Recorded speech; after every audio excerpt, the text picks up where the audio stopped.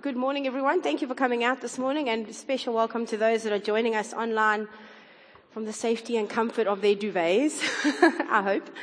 I feel like I missed an opportunity this morning because I feel like if I'd preached on Noah's flood, it would have been ideal. It would have been like the lessons we learned from Noah's Ark.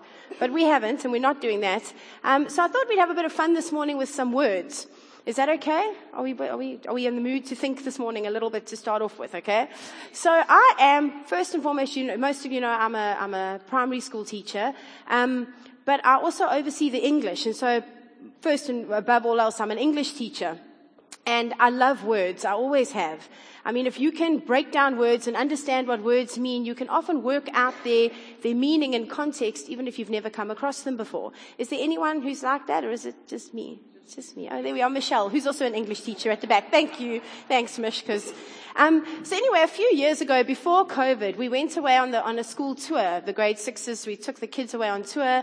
And the tour for teachers is largely just sitting around watching the kids do their activities because they've got their facilitators.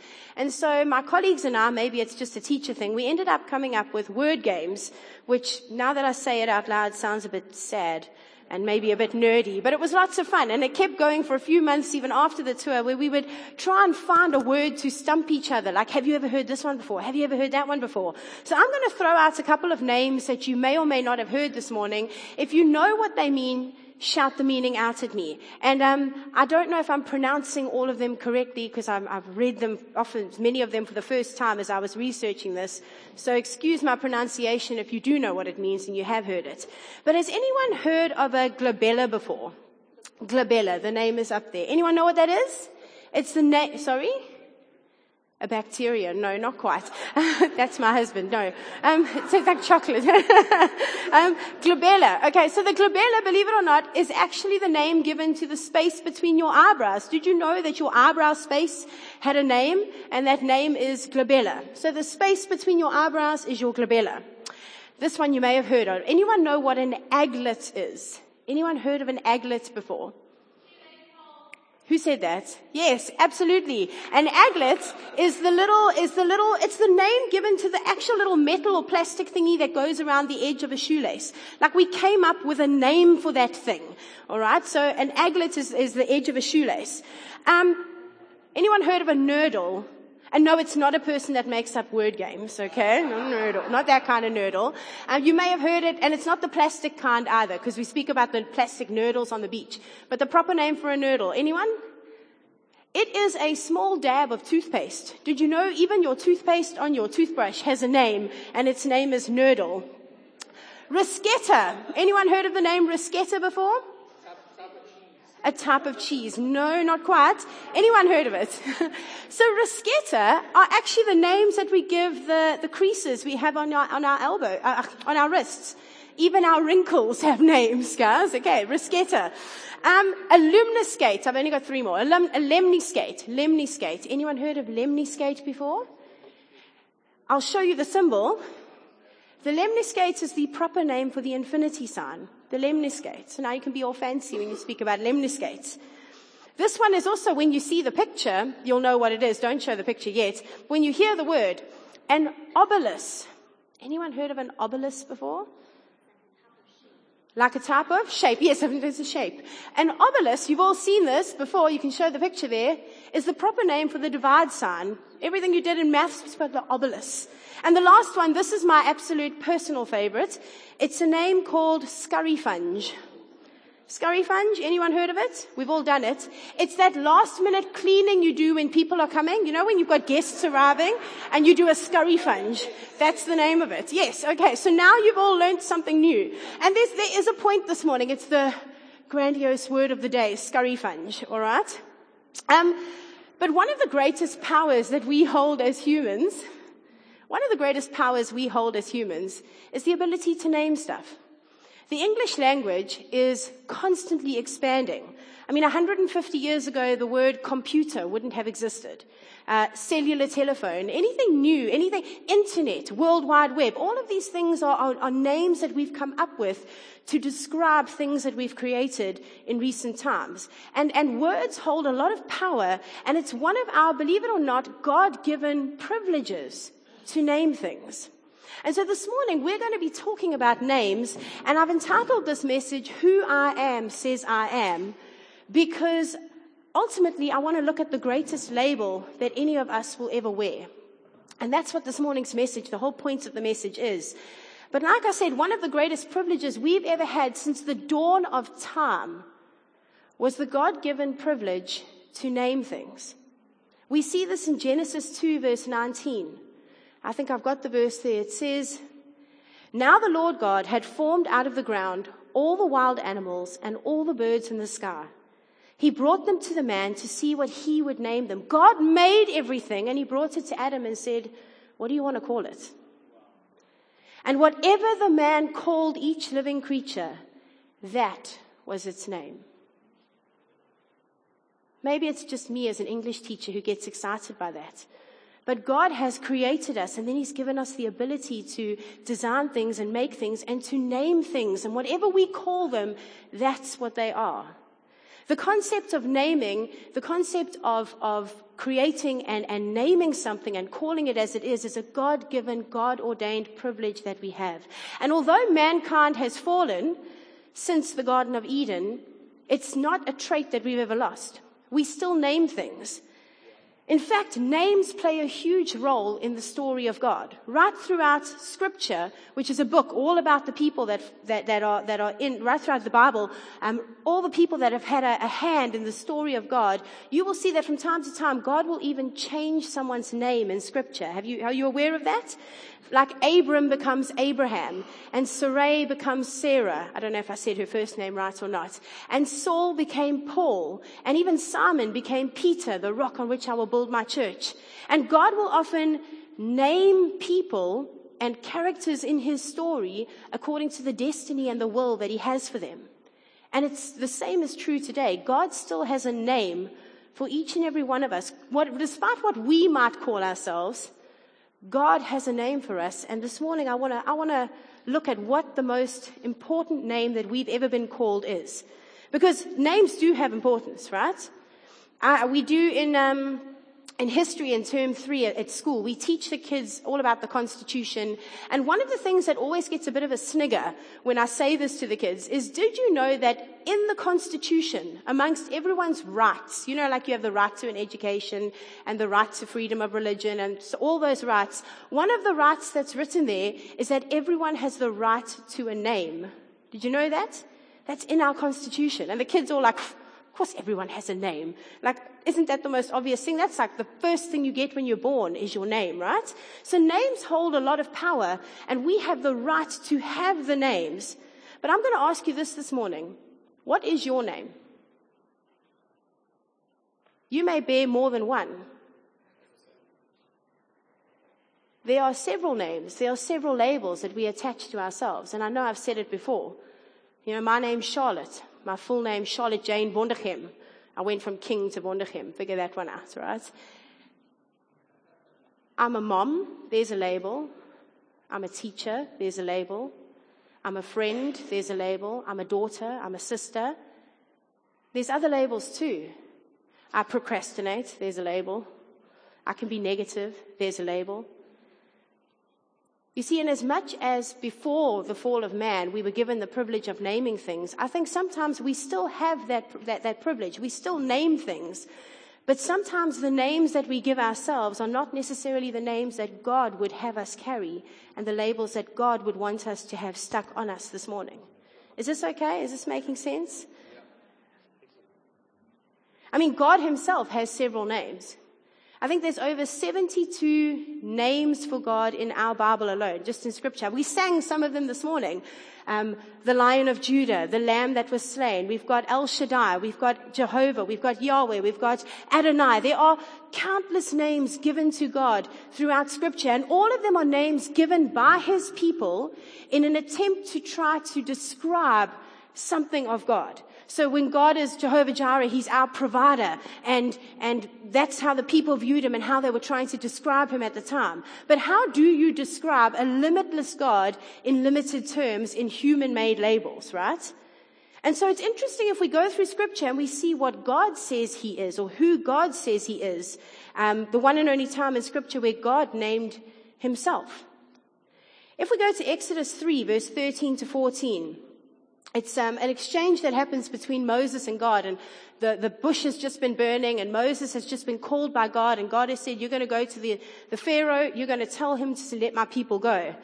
And Moses says this to God: suppose I go to the Israelites, and I say to them, the God of your fathers has sent me to you. And they ask me, what is his name? Then what shall I tell them? God said to Moses, I am who I am. This is what you are to say to the Israelites.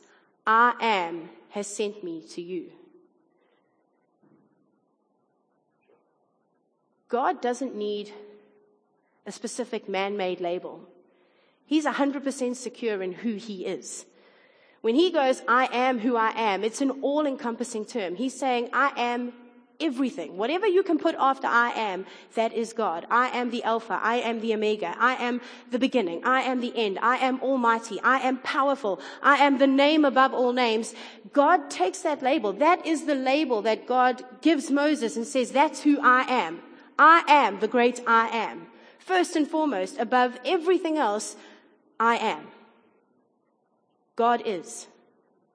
Do we get that this morning? I feel like I might just be off on a tangent.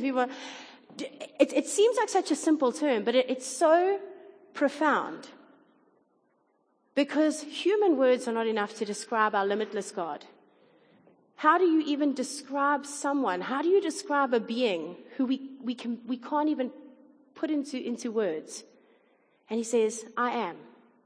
That's who I am. I am who I am. He's not held down by labels. He simply is, right? So if I'm looking at a label for myself, shouldn't I look to the name above all names and see what he calls me? Because if he's 100% secure in his identity, then the identity he gives me, I can be 100% secure in. Does this make sense? I don't know if it's the rain, or I feel like this morning, is this okay? I don't want it to be too much of a heavy. But my hope this morning is that at the end of this message, we'll put aside any other label that's been given to us, whether a positive one or a negative one, and we will pick up the name above all names, the label that he has given us. And time again in Scripture, we find the label where he simply says, you are mine. I am who I am, and you are my children. In Romans 8, verse 14, it says this: for those who are led by the Spirit of God are the children of God. We, who were once labeled with condemnation, we who were once labeled with sin and death, have had that label removed, and we are now labeled the children of the creator of everything in this universe. Is there anyone here who knows a celebrity? Anyone ever bumped shoulders with a celebrity? I have Sia Khaleesi's socks at home. That's a long story. Hey, my love. But we have the socks proudly, right? And we're like, oh, celebrity status, celebrity status. I wonder if us as God's church, as his children, if we've truly let it sink in that we are his. We are his children above all else. The name above all names has named us, and he's called us his. No matter what the world might call us, no matter what we might call ourselves, God first and foremost has called us his children. And because we are his children, we have a special name that we're allowed to call God. It's used only 3 times in Scripture. In the 72 different names for God, there's a word that you will see only 3 times used in relation to God. And I can see some of you nodding. You know what the word is. We said it this morning in the prayer meeting as well. Where's Raymond? You prayed it. That's the word Abba. Not Dancing Queen and Mamma Mia Abba. It's spelt the same way, different meaning. If you go to Mark 14, verse 35 to 36, the Bible says this. This is the night before Jesus was crucified. So he's praying in the Garden of Gethsemane. It says, going a little further, he fell to the ground and prayed that if possible, the hour might pass from him. And then Jesus says this: Abba, Father, everything is possible for you. Take this cup from me, yet not what I will, but what you will. And Jesus calls God one of the most intimate terms that you can call God ever, and that is the word Father. And you may have heard it translated as daddy or dad. It is that kind of connection, but more so than that, Abba is also the call. It's what we call a vocative in the English language. It's a sound we make that is directed towards something or someone in particular. And the word Abba in this sense means a direct connection to God. You know, in the I think it was during the Cold War, there was red telephones in the president's offices. Did you know that? The US president and the Russian president each had a red phone. Did you know that? This might be bad timing because obviously we're back in the middle of a Russian war. But they had these phones, and the president could pick up his phone on this end and phone the president on that end directly. It was a direct connection to each other, which meant there could be no blurred communication. There couldn't be any middlemen trying to broken down telephone messages. It was a direct line. And as God's children, and what Jesus is demonstrating to us here is by calling out Abba to our Father, we have a direct line to God as His children. We get to use that word too. It tells us in Romans 8 verse 14 to 15, for those who are led by the Spirit of God are the children of God. The Spirit you received, meaning the Holy Spirit, the Spirit that came to be our comforter after Jesus had already ascended, the Spirit you received does not make you slaves so that you live in fear again. Rather, the Spirit you received brought about your adoption to sonship. In other words, we are children, and by Him, by that Spirit, we cry, Abba, Father. And you may be sitting there going, yeah, but I've heard the word Father used in Scripture before. Like, for example, didn't Jesus Himself pray, Our Father who art in heaven? I mean, wasn't that earlier in Scripture? Yes, it was. But the word Father there, and used in Isaiah, like Isaiah, I think it's 69:13, speaks about the Father. The Father in that sense is a dad. It is your father, but it's more in a literal sense of being the leader of the family. Does that make sense? Whereas Abba is more of a connection. It's an intimate connection to that leader of the family. Is this making sense this morning? We see when God calls us son, or when He calls us daughter, when He calls us children, it's not just another label that He gives us. It's an all-encompassing term. The same way that He says, I am who I am. It kind of sums up everything that God is without needing too much of an explanation. When He says, you are my children, it's an all-encompassing term. It's not just another label that you wear. It's not like, oh, what am I? I'm a mom, I'm a sister, I'm a teacher, I'm a daughter, and I'm a child of God. No, I'm a child of God first and foremost in every aspect of my life. That is who I am. That is who I am says I am. And if we really take that, if we really believe that, we will start walking and working in the full power of God. I think the trick of Satan is not to turn us against God. I think it's sometimes to make us forget who we are in Him. Sometimes there's that voice going, you don't deserve to be His child. I saw what you did. I heard what you said. I know what happened on this date in your history. You think He'd really be interested in someone like you? And we listen to that voice, and we forget about the label that our Father has put on us, which says, you are forgiven, you are wanted, you are valuable, you are my children. Despite all else, in spite of anything and everything you have ever or could ever do, there is nothing that is going to separate you from the label that God has given you. My daughter's got this book. It's a pretty cool book. It's called The Little Girl Who Lost Her Name. Has anyone seen one of these before? And they're books that you actually get printed for your kids. And so I'll read you the opening page, or the opening few verses, and it says this. One day a little girl awoke, sat up and rubbed her eyes, looked over at her bedroom door, and got a big surprise.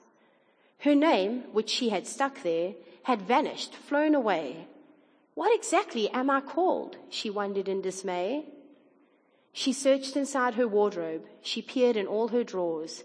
She had a look beneath her bed, crouched down on all fours. What's this? A magic rainbow trail? It wasn't there before. Could that be where her name had gone? And did she dare explore? And then the book takes her on an adventure, and every character she meets gives her gives her name, a letter of her name, until eventually she finds her name. In this case, this one's Lara, because that's my daughter. But this is the book here. This is the adventure that we go on right here. And we go, Lord, I'm feeling lost. I'm feeling hopeless. I feel like I've lost my way. And he's like, do you dare explore? Let's go on an adventure. Let me show you what name I have called you. Let me, the name above all names, you can name everything else. Let your Father name you. I was talking to John, my son, the other day. We were in the car. Now I've completely gone off my notes. I was talking to him in the car, and I said, I love you, John. And he went, I love you, Mom. And then I thought, what does a 5-year-old know what love is? So I said to him, John, do you know what love is? It took him like 2 seconds, and he was quiet, and he went, it means you'll be my mom and my dad forever. How's that? That's a 5-year-old. Why then, if the Bible says, I think it says it, and I really have gone off my notes, in Matthew 7 verse 11, paraphrasing, don't worry, it's not there. Matthew 7 verse 11, it says, if you who are evil know how to give good gifts to your children, how much more does your heavenly Father, your Abba, how much more does he know how to give good gifts to you? And so we sit going, no, Lord, I'm not worthy. No, there's no possible way you could want me. You say I'm your child. There's no ways. Lord, I know what I've done. You know what I've done. Let's leave it as that. And my 5-year-old was like, no, when you love someone, they're yours, and they're yours forever. At least I know I'm in his top 2 favorite people in the world, eh? So at least someone likes me. Galatians 4 verse 6 says this, because you are his sons, God sent the Spirit of his Son into our hearts, the Spirit who calls out, Abba, Father. You are no longer a slave, but God's child. And since you are his child, God has also made you his heir. Because we are children of God, we have access to the kingdom of God.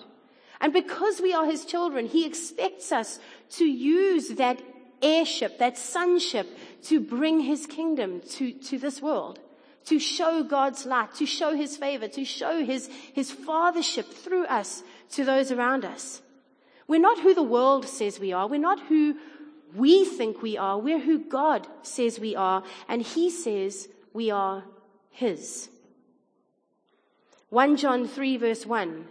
See what great love the Father has lavished on us, that we should be called children of God, and that is what we are. We belong to God. It's that simple. So I'll ask you again, what name are you wearing this morning? When you got up this morning and you put on the many name badges that you wear, some proudly, some not so proudly. What labels are there? And peel each and every one off and take the one that God has given us, the one that says, despite all else, you are mine. I am his. And wear that. Jesus said in Matthew 18 verse 3, truly I tell you, unless you change and become like little children, you will never enter the kingdom of heaven. And that's a sermon series I've wanted to do forever. I was like, we could unpack a whole year on how to have not childish faith, but childlike faith. But first and foremost, and I think the main one out of everything, is the fact that children, my children at least, I don't know, I'm sure moms and dads here feel the same, and sometimes it can be a bit much. But I can always joke, maybe I shouldn't say this online. I haven't been to the bathroom by myself in years because I have like a permanent fan club who follow me around. But my children have no doubt that I am their mom. Does that make sense? As children of God, we should have no doubt that we are his. We are his sons. We are his daughters. My kids never doubt me for a moment. They never want to leave my side for a moment. And as a human, that can be tough to bear sometimes. But our Heavenly Father wants us there. He wants us to be with him. He wants us to want him. He wants us to understand that we are his. In Romans 8 verse 38 to 39, it says this. I am convinced that neither death, nor life, nor angels, nor demons, neither the present, nor the future, let me add in there, nor the past, nor any powers, neither height, nor depth, nor anything else in all creation will be able to separate us from the love of God that is in Christ Jesus our Lord. You are His. Nothing, no one, nothing past, nothing present, nothing future, nothing of this world or of the next is able to separate you from the label that God has given you. And He has called you His. No matter what this world throws at us, we are His. I want to read you one final thing this morning, and then there's something I just want to show those that are here. And the online, we'll put a link up for them. But this is a parable that Jesus shared. And it's one that you'll know well. He says, there was a man who had 2 sons. The younger one said to his father, "Father, give me my share of the estate." So he divided his property between them. Not long after that, the younger son got together all he had, set off for a distant country, and there squandered his wealth in wild living. After he had spent everything, there was a severe famine in the whole country, and he began to be in need. So he went and hired himself out to a citizen of that country, who sent him to his fields to feed pigs. He longed to fill his stomach with the pods that the pigs were eating, but no one gave him anything. When he came to his senses, he said, "How many of my father's hired servants have food to spare, and here I am starving to death? I will set out and go back to my father and say to him, 'Father, I have sinned against heaven and against you. I am no longer worthy to be called your son. And make me like one of your hired servants.' So he got up and went to his father. But while he was still a long way off, his father saw him and was filled with compassion for him, and he ran to his son, threw his arms around him, and kissed him. The son said to him, 'Father, I have sinned against heaven and against you. I am no longer worthy to be called your son.' But the father said to his servants, 'Quick, bring the best robe and put it on him. Put a ring on his finger and sandals on his feet. Bring the fattened calf and kill it. Let's have a feast and celebrate. For this son of mine was dead and is alive again. He was lost and is found.'" If an earthly father knows how to do that, how much more our heavenly Father? Sometimes the only thing separating us from God, in fact, not sometimes, always, the only thing separating us from God is ourselves. When we refuse to acknowledge the fact we are His, when we kind of put blinkers and blinders on and go, "That's fine. I'm not worthy to be your child. I'm not worthy to have that label. I'll just be a servant. I'll just be a slave. Or better yet, I'll just remove myself from you altogether." And God's standing there waiting, going, "I want my kids to come back. I want my children. I want that connection with them." And when He sees us coming, He doesn't wait and go, "Yeah, watch. Here he comes. Here he comes. Yep. Nope. He's going to learn his lesson this time." What does the Father do? He runs out to meet us. All we have to do is turn to His direction, and He does the rest. You and I, before we are anything else, are God's. We are His children. We are created by Him, for Him, and with a purpose that He has designed for each and every one of us. Do you wear His label this morning? I'm going to say goodbye to our online people. How are we on time? But we'll pray together first. And then I want to play everyone else. I'm going to play you a song that really spoke to me. And I've got the lyrics up there. And I'll explain it more afterwards. But while you listen to those words, I'm going to ask that you would truly ask yourself that question. Only you can answer it. You and God. Are you really wearing His label this morning? Or are you just trying to keep up the appearance of it? Do you truly accept that He is your Father, that He is your Abba, and that you can turn to Him with anything and in any situation? Shall we pray together and then we'll watch the video? Heavenly Father, we thank you for your Spirit that allows us to cry out to you, Abba, Father. We thank you for your Spirit, Lord, that allows your ears to hear our prayers. Father, may each and every one of us sitting here this morning cast aside any other label, Father, anything that is not of you. And Lord, may we take instead upon ourselves the label that you have called us, the name that you have called us, Father. For your name is above all other names. And so, Lord, if we are looking for a label, may it be the one you give us as your children. Father, teach us what that means. Help us to understand what it is to be a child of God, what it is to be one of your sons, one of your daughters, Lord. And Father, may we never fail to remember that label above all else. In Jesus' name we pray. Amen. Amen. Are we offline?